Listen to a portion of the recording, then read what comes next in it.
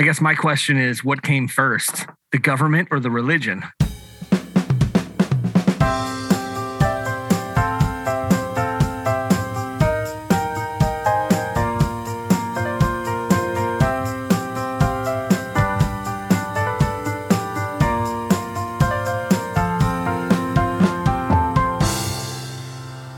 Hey, welcome back. It's been a long week, as you've anticipated, getting to hear this again. 7 whole days. You've missed us. Yes, exactly.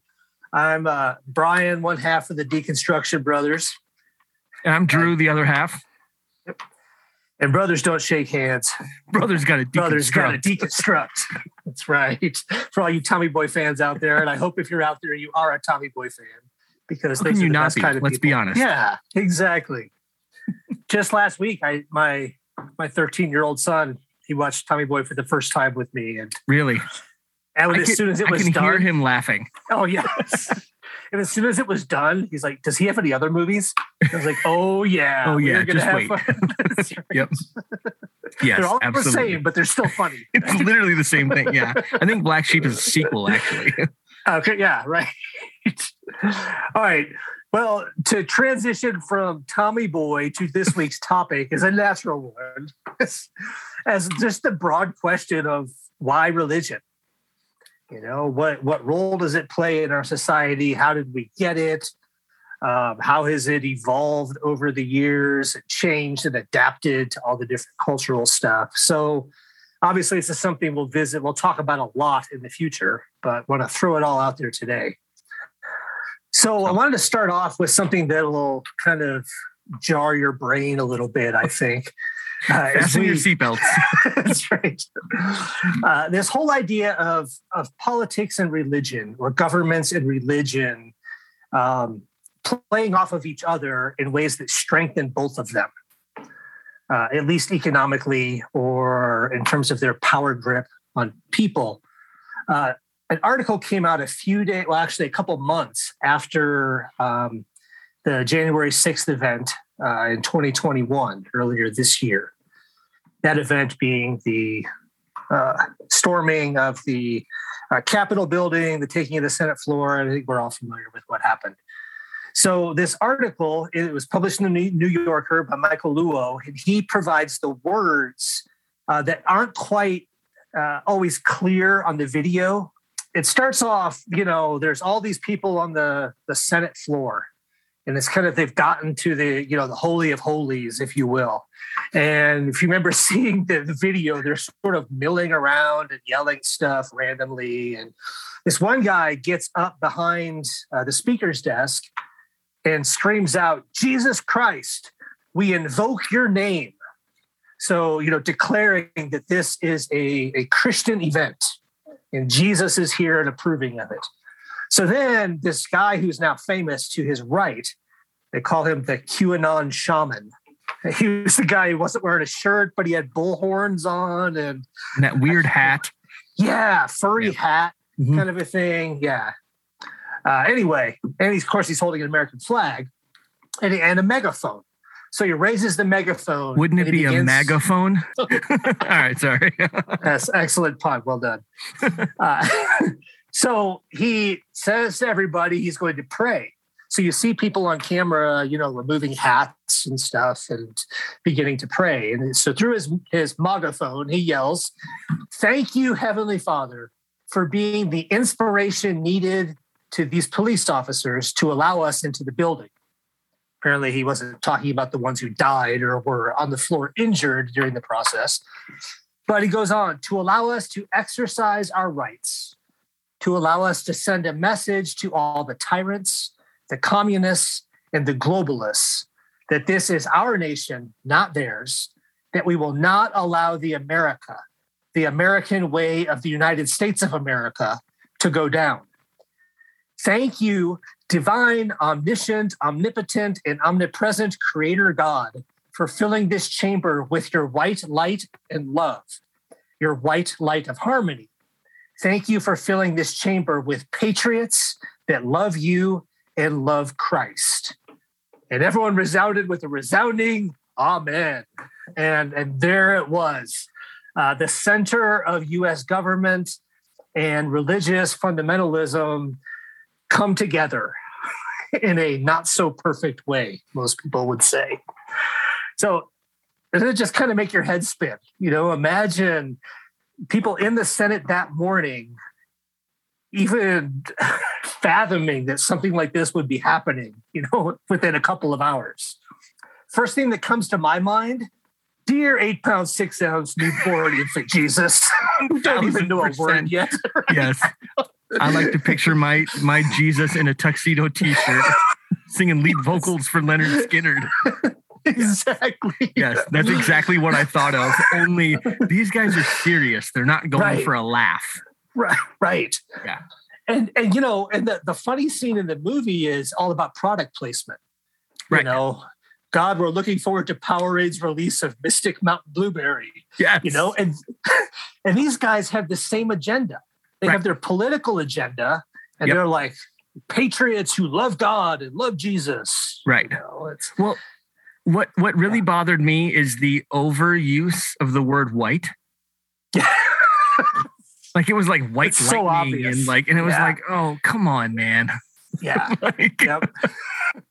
Yes, the white light of love, because there was a lot of love in that. Oh, movie. right. Yeah, exactly. Yeah. So, I mean, obviously, that's a super extreme example, but what's a very real one to the lives that we live right now. Well, and things like this aren't new to just modern day religion, government, whatever. It's not exclusive to just this country. I mean, you've seen that throughout history in just about every civilization, right? Some sort of uprising or whatever. Yep. So yeah, it's pretty telling, which kind of gets me thinking, to the origins of all this. Again, back to what's the incentive, what's the motion, what's the, you know what I mean? What's the hook? What's the sales pitch, right? Yeah. Yep. And thinking back of like, okay, well, the history of what we have in this nation is pretty well documented, even though it's been, bastardized yes over and over again. But, you think back to other generations and other civilizations. I mean, like, what year was that they burned the library in Alexandria, right? Mm-hmm. Right. Like, you know what I mean? It's like the first thing you do when you take over a place is like destroy their history, and then you can build your own. Mm-hmm. So taking that thought process and going, okay, well, religion, like where does it come from? How does it develop a civilization? And then how do the multiple civilizations kind of compare and contrast in using religion, whatever religion it is, to kind of enforce their political agenda? Yeah. Right? Yeah. Because I go back to the analogy, and we've talked about this, when you set up the chess game, right? It's king, queen, and flanked on both sides is the bishop, right? Mm-hmm. Before the military, before anything else, it's like, hey, we got God on our side. So, yeah. So here's the whole thing. Yeah, with that. Exactly. And, we see this in the modern day with U.S. presidents. They will surround themselves with certain types of religious leaders, but they are only the types that fit their political agenda. So a conservative president is going to have very conservative religious leaders. A liberal president is going to have liberal religious leaders around them. Right.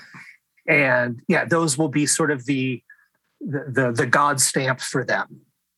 Hey, this person's supporting me. They're advising me. So I must be doing, what God wants me to do.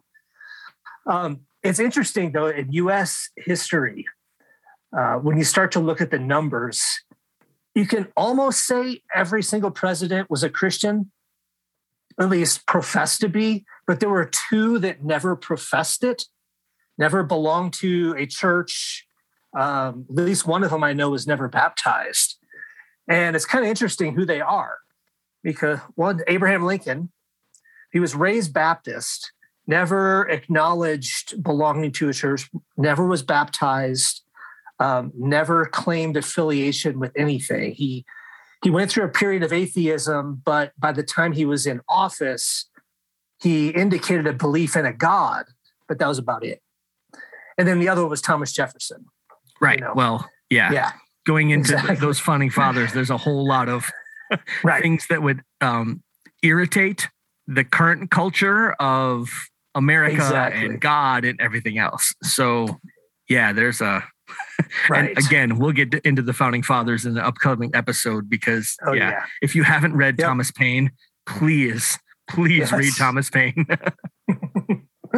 Yeah, he foresaw a lot of the things that we are dealing with and, you know, tried to advise ways around it. But, yeah. Well, and you think about it, like, I mean, the original idea of coming to this country was to get away from all of the nonsense of, you know, the Church of England and all the oppression, you know what I mean? Like all this, we're going to go to this new world, and I'm using air quotes, and we're just going to go do our own thing and kind of set it up and be free and everything else. And that's not what happened. Yep. But so there's all kinds, and maybe in future ones too, we can, you know, look at some of them a little bit closer in conversational style, but like how does religion begin? Okay. Right. I mean, setting aside religions, the big religions today have their origin stories, if you will, you know, or in religious studies, we call them creation myths. When I say the word myth, it doesn't mean like fairy tale, like the popular meaning of the word, but rather the academic meaning of the word myth, that it's not about telling a historical event. It's about telling the truth behind it, you know, to give a meaning and a basis for that religion. So when we go back, there's a lot of theories. And one of them I'm always been fascinated by is this guy. He teaches at, where does he teach? Like Elizabeth City State University in North Carolina, but James McLennan, and he calls it the ritual healing theory. So basically he says, like, picture all of our pre-linguistic ancestors, okay, the Homo erectus, the ancestors of humans. And they're sitting in a cave, and maybe a woman begins to chant over a fire. And it turns out she has a really good voice. She can chant, and it becomes very rhythmic and trance-like. And people began to, you know, look forward to that time when they can go and they can sort of escape their world and go into this ritual of something else. And naturally, somebody like that would begin to rise to the top and be seen as a leader within that community. And he traces the earliest origins to that. Somebody who's able to take people to another level of experience beyond their mundane everyday life. Sure. You know, I think it's kind of interesting that that's probably, there's a good argument that could be the very basis from which religion eventually comes. Right. You know, and, you know, people belong to a different religious group. One of the main reasons is they like it. It makes them feel good. Right. You know, if they go to church, they obviously like it. Right. Right. They like to go there and they like to sing these songs, partake in whatever rituals that, you know, might happen in that place. And it gives them a sense of comfort. And I think we can trace that to this idea of, you know, pre-linguistic ancestors. Right. Yeah. Well, the underlying theme is like having a place where you feel like you belong. Right. Mm-hmm. Like there's that commonality, and we do that in everything, right? We have our friends that we like to go see movies with. We have our friends that we like to go to certain sporting events with. We have our friends who like the same music we do, right?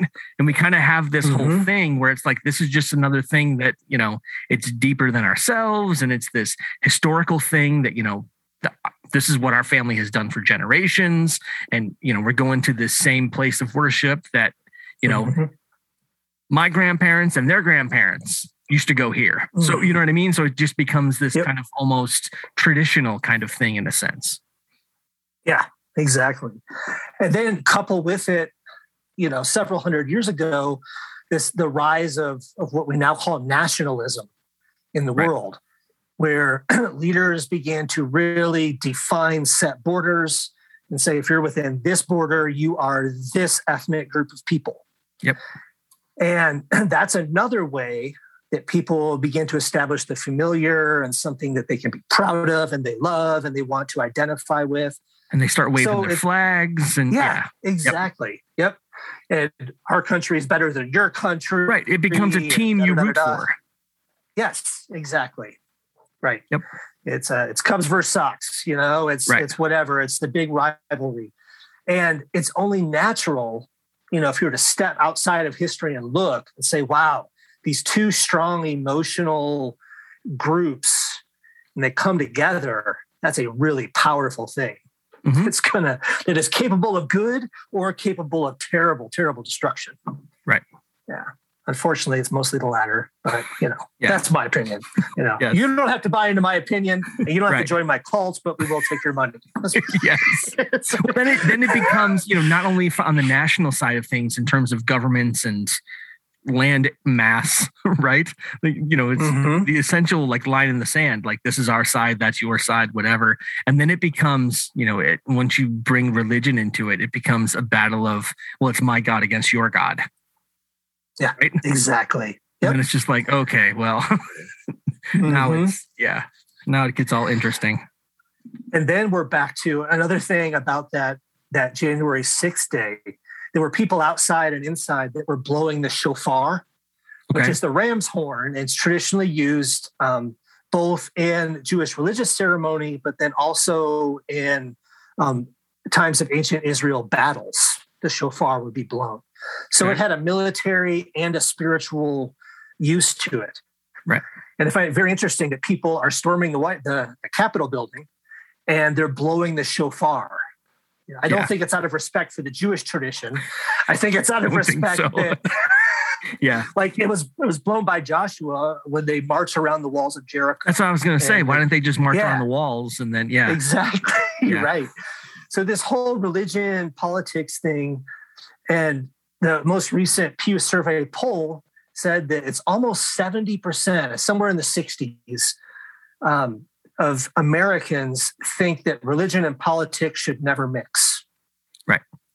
Which I find that interesting because it sure doesn't look like. No, I think they say that because in my understanding of conversations that I've had with people who think that, it's more along the lines of the government can't tell the church what to do. Right? Okay, right. They want to protect the sacred. You won't let the government do it, but you can't have it one way and not the other. Right? If you want to build a wall, then it's like, okay, well, now the church can't tell the government what to do and the government can't tell the church what to do. Yeah, but, and it's like, well, no, it doesn't work that way. Like, Right. So you ask one group, should church groups be out protesting a war? They say, no, absolutely not. That's a political thing. Well, should church groups be out protesting abortion? No, oh, yes. Right, exactly. It just depends on which side you're on. You can pick and choose. Yeah. And and that's kind of what religion does, right? I mean, that's how we have so many different sects of things and everything else. Sex, SECT. Just in case I didn't enunciate that. I was like, wow, I didn't know we were going that direction. Again, that'll be another episode. Yes. Yes. Religious leaders are famous for having sordid sex lives throughout history. So, yes. And that's, common throughout. Yes. Yeah. Again, whether it's in Rome or Hammond, Indiana, doesn't matter. Doesn't matter. Sorry, you can edit that if you want. Nope, that's staying.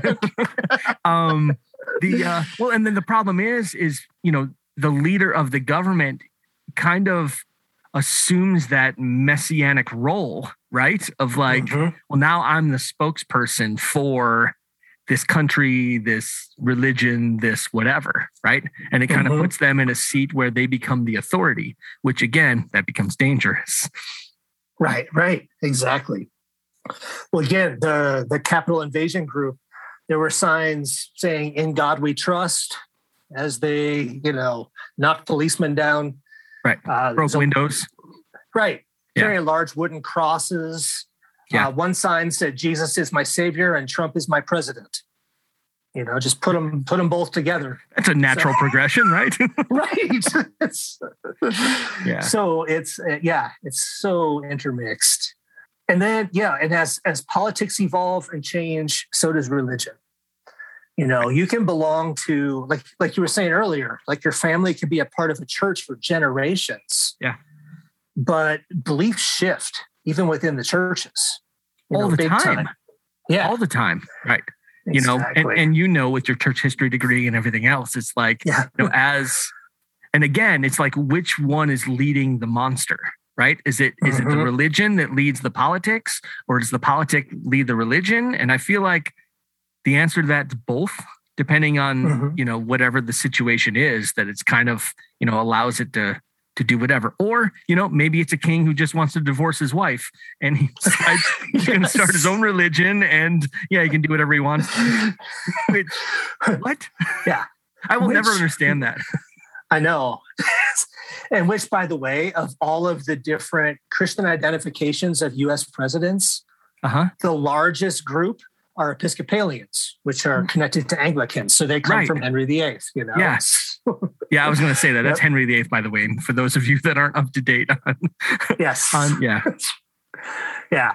If you want to divorce your wife, but you're afraid your religion will judge you, just start a new one. Yeah. Well, the Pope pretty much told him no, right? Yeah.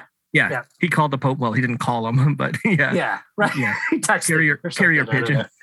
He tweeted. That's right. That's what world rulers do. Yeah. Until they get banned. Yeah. Well, what's interesting, I was doing my digging and I didn't realize this, but the 1600s, we're looking at, a very geocentric view of the world, right? And 1600s, Copernicus comes around and was like, actually, like, we're all going around the sun. It becomes heliocentric, all this other stuff. And the Catholic Church did not like that. Heretic. Yeah. I mean, he was under all kinds of. So then Galileo comes along and he's like, no, I think like Copernicus is right. And Galileo was actually put under house arrest because it conflicted with what the church was telling people. And it's like, well, we've got scientific data that backs this up. Like, here's the scientists that are like, actually, I think we've got it all wrong. And it was like, everything they could to kind of shut that down because you need the control. Yep. And I think we've seen it's human beings when faced with scientific data that contradicts their beliefs, they'll stick with their beliefs. Right. Over and over again, it happens. Right. And that's part of what we're trying to do with this podcast, this whole idea of deconstructing so that you can rethink things outside of maybe some unhealthy cages that your brain has been in since who knows when. Yeah. Mm-hmm. I don't remember who said it, but the quote is, first learn, then form your opinions. I know you probably know who it is, but it's very difficult for us to say, I don't know. Right. We have to put ourselves in a position of, we don't want to look like an idiot or to look, uninformed or uneducated. Right. We want to go, oh no, this is what it is. And a lot of times that is just regurgitated dogma that we've heard our entire life. Right. Mm-hmm. Yeah. Is that something we really believe? Like, I'll point things out of things that I've learned and people go, wait, what? And it's like, no, really, here it is. Like in red letters. You know what I mean? Like, which we'll get into that whole thing because ancient Greek doesn't have quotation marks. But anyway, I'm off that soapbox. But so it just shows it's such a hard thing to leave your mental comfort zone. Right. Like that, whether it's the religion or politics or both that you're so comfortable in, to think outside of it that maybe I'm wrong. Maybe all my people are wrong. Right. And that's terrifying. That's terrifying because you fight with that. You wrestle with that. It's like, it keeps you up at night because everything that you've been taught, right, is like, okay, you have to be blah, blah, blah, blah, blah. We were raised in a strict church where it had a strong political agenda. That's there was no hiding it. There was no, this is what it was. Right. And I remember getting a book. It was my senior year of high school and Dad gave me a Rush Limbaugh book and I got about halfway through it. And I was like, there's nothing Jesus-like about anything this guy says. So like, why is he angry? Why is he arrogant? And I was like, I can't connect with it. The thought process just makes my brain short circuit and I'm done with it. Yep. So funny because listening to him was one of the major moments in my opening up my worldview to be like, wait, I don't want to be like this guy. Right. Yeah. This guy's terrible. Yeah. He's an awful person. And is this really what Christianity is or what being an American is? And I was like, no, I don't think it is. I don't want any of that. Yeah, exactly. So, and then, once you realize that's just all an agenda, because you think about it, like the world was here for a long time before America was. And I'm using America as the United States of America. And there was a lot of ideas and ideologies and people and influence and things that were a whole lot better than what we have now, to be frank, right? I mean, Oh, yeah. So to think that it's all about us because it becomes extremely arrogant. And again, going back to that gym analogy from last week of like, I know everything. I'm done. Right? Yeah. My religion tells me everything that I need to know. I know it all. Boom, done. Well, check that box off. Don't need to worry about that ever again. I'm done. Yep. That's just. Whereas, the more I teach and study and research, it's the more I realize, oh man, I'm so far from understanding anything. Right. And it's this, which leads to, again, something that's we're gonna I think circle back to quite a bit. My doctoral research and dissertation is in 19th century missionary efforts to the indigenous people of the Great Basin of the U.S. And the Great Basin is a geographical region that's basically Nevada and Utah with a little bit of Idaho and Wyoming in there. So in other words, when water is flowing in there, it doesn't go anywhere. It's sort of a giant basin geographically. But there not much grows in that area. It's not good farmland. People didn't want to settle there. So pretty much the indigenous people in there were left alone until all of a sudden missionaries were getting a call from God to go there shortly after mining was discovered to be very profitable in that area. Oh, really? So the Comstock lode, in the beginning, and all of a sudden, and there's a picture from the late 1800s of hundreds of young college students in northern Nevada being trained to go out and to bring the message of God to these people who previously nobody cared about them. Right. They lived in the desert in nowhere. Yeah. But now suddenly it needed to be colonized. So, sure. And again, the methods for spreading Christianity are, just terrifying when you start to read the firsthand accounts of what was happening. Right. Yeah. So, nothing worse than a gold digging missionary. Yes, literally. Exactly. So my research had gone into the economics of it and where they were getting the money that was funding these missions. And a lot of it was coming from big East Coast wealthy families who happened to have investments in mining things going on and so forth. So again, economics, the politics, and the religion can't really separate them. What sort of religious branches were kind of like influential in that whole movement? Yeah, at the time, originally it was a lot of Episcopalians. Catholics were kind of doing their own thing, and Presbyterians. Okay. But then they started forming, I guess these were early versions of political super PACs. They were like missionary super PACs, like different denominations. That's a great band name. Missionary super PAC. Yeah. So they'd formed like the Christian Missionary Alliance. Okay. And they would get these sort of like umbrella house organizations that could raise a lot of money and send a lot of missionaries out there. Sure. And of course, the motto was save the man, kill the Indian. They wanted to not only convert them to Christianity, but make them light. Kill all of the Indian in them. Right. So yeah. Well, and that was always kind of the thing, like just kind of make them all us. And then, And I think a lot of that is beneficial from a political standpoint, right? Is if you can get them to buy into the system, and the system is the religion and then the nationalism and everything else, then they're easier to control, right? Yes, I go back to the whole idea of like, the first 5 books of the Bible are called what? The law, right? Yeah, right? I mean, it's like it's literally like, this is the government, this is the law. It's from God. Don't get mad at me. And if you break the law, you die. Mm-hmm. Yeah. That's the way it was. Yep. So it's like, okay, well, so we're going to walk through the wilderness for how long? Yep, you got it. That's what we're going to do. Yep. So pretty interesting. And it totally was. It was an economic, really an important thing for the U.S. to subdue or convert, the native nations, because they were spending so much money and losing so many lives in the military fighting them. Right.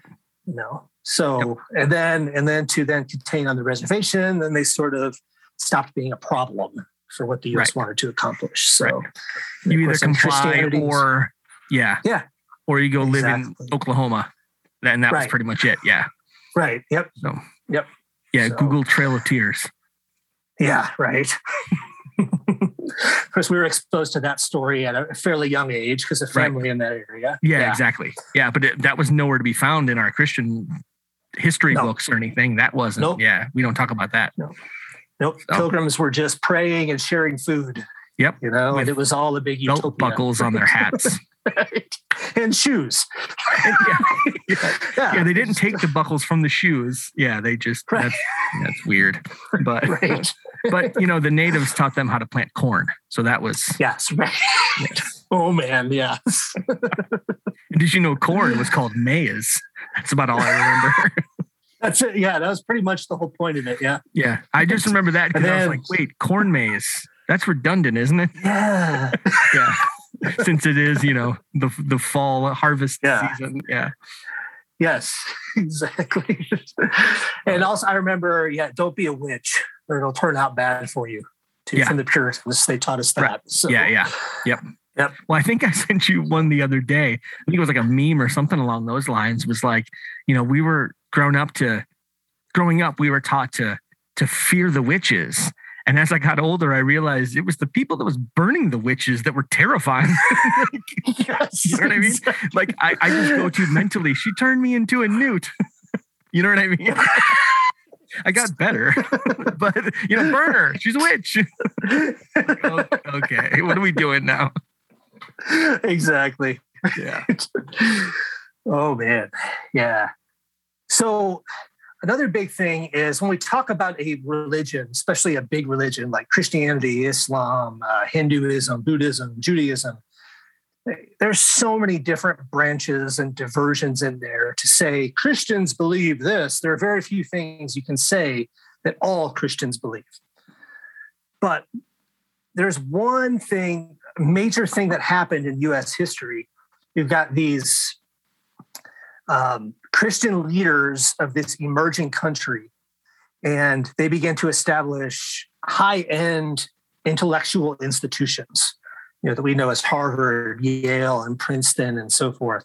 And they're designed to train ministers, but with the idea that ministers have to be extremely intelligent, knowledgeable people. They got to know philosophy and science and history and literature and all these things. It's not just memorizing Bible verses to scream from the pulpit at people in their churches.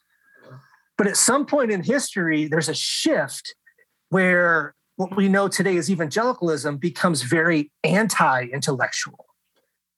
And, you get to the point where somebody like Dwight Moody, I always think it's funny that there's a college in his name, because he would argue over and over again, all you need to do is read the Bible.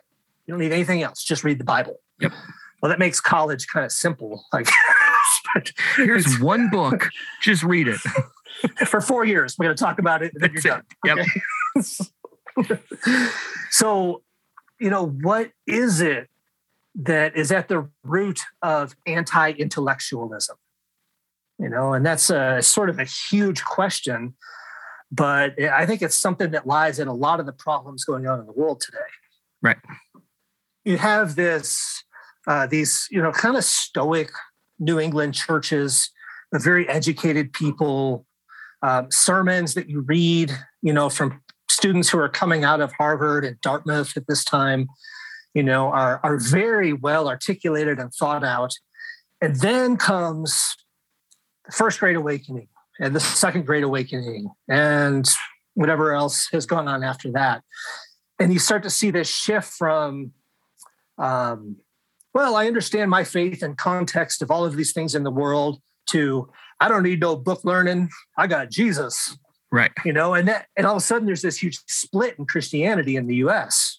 That it's defined as the people who are the intellectuals are called the liberals, and the people who don't want to read anything and just want to feel good about Jesus are the conservatives. And we sort of have the descendants of that going on today. Now that's an oversimplification. So save the emails and tweets and complaints, because I know I was oversimplifying. Yes, but again, a broad stroke, and again, in future episodes we'll delve down that. But yeah, I just it makes me laugh because liberal was such a negative connotation in our households, in our church, in our school, right? And I never understood that, especially as I got older and learned where the word comes from and what it means and what it stands for. And it's just okay. That doesn't make any sense. But it's drawing the line of we're the good guys, they're the bad guys. And I don't think that using your God-given brain is a bad thing. Right? It's don't think, just do, just obey. And it's and if you question, we're doing on this podcast, I remember getting in trouble at school all the time. Well, you have a problem with authority. You go, no, I have a problem with you being a little bit manipulative and not being completely forthcoming. So yes, that's my problem. So, yeah. Trust and obey. Yeah. There's no other way. That's it. That's right. Just shut up and be happy in Jesus. That's right. Congratulations, you have survived yet another episode of the Deconstruction Brothers podcast. We thank you for checking us out, doing some deconstructing with us, asking all the fun questions sometimes you don't want to address. Reach out to us. You can find us on our Facebook page, which is Deconstruction Brothers Podcast. You can email us for quicker correspondence. Maybe not. Maybe Facebook is faster. I'm not sure how fast Brian responds to things. But that is deconstructionbrothers@gmail.com. Subscribe to the podcast. You can rate it, give us a thumbs up, share it, tell your friends, all that fun stuff. And we will see you next week. Thanks.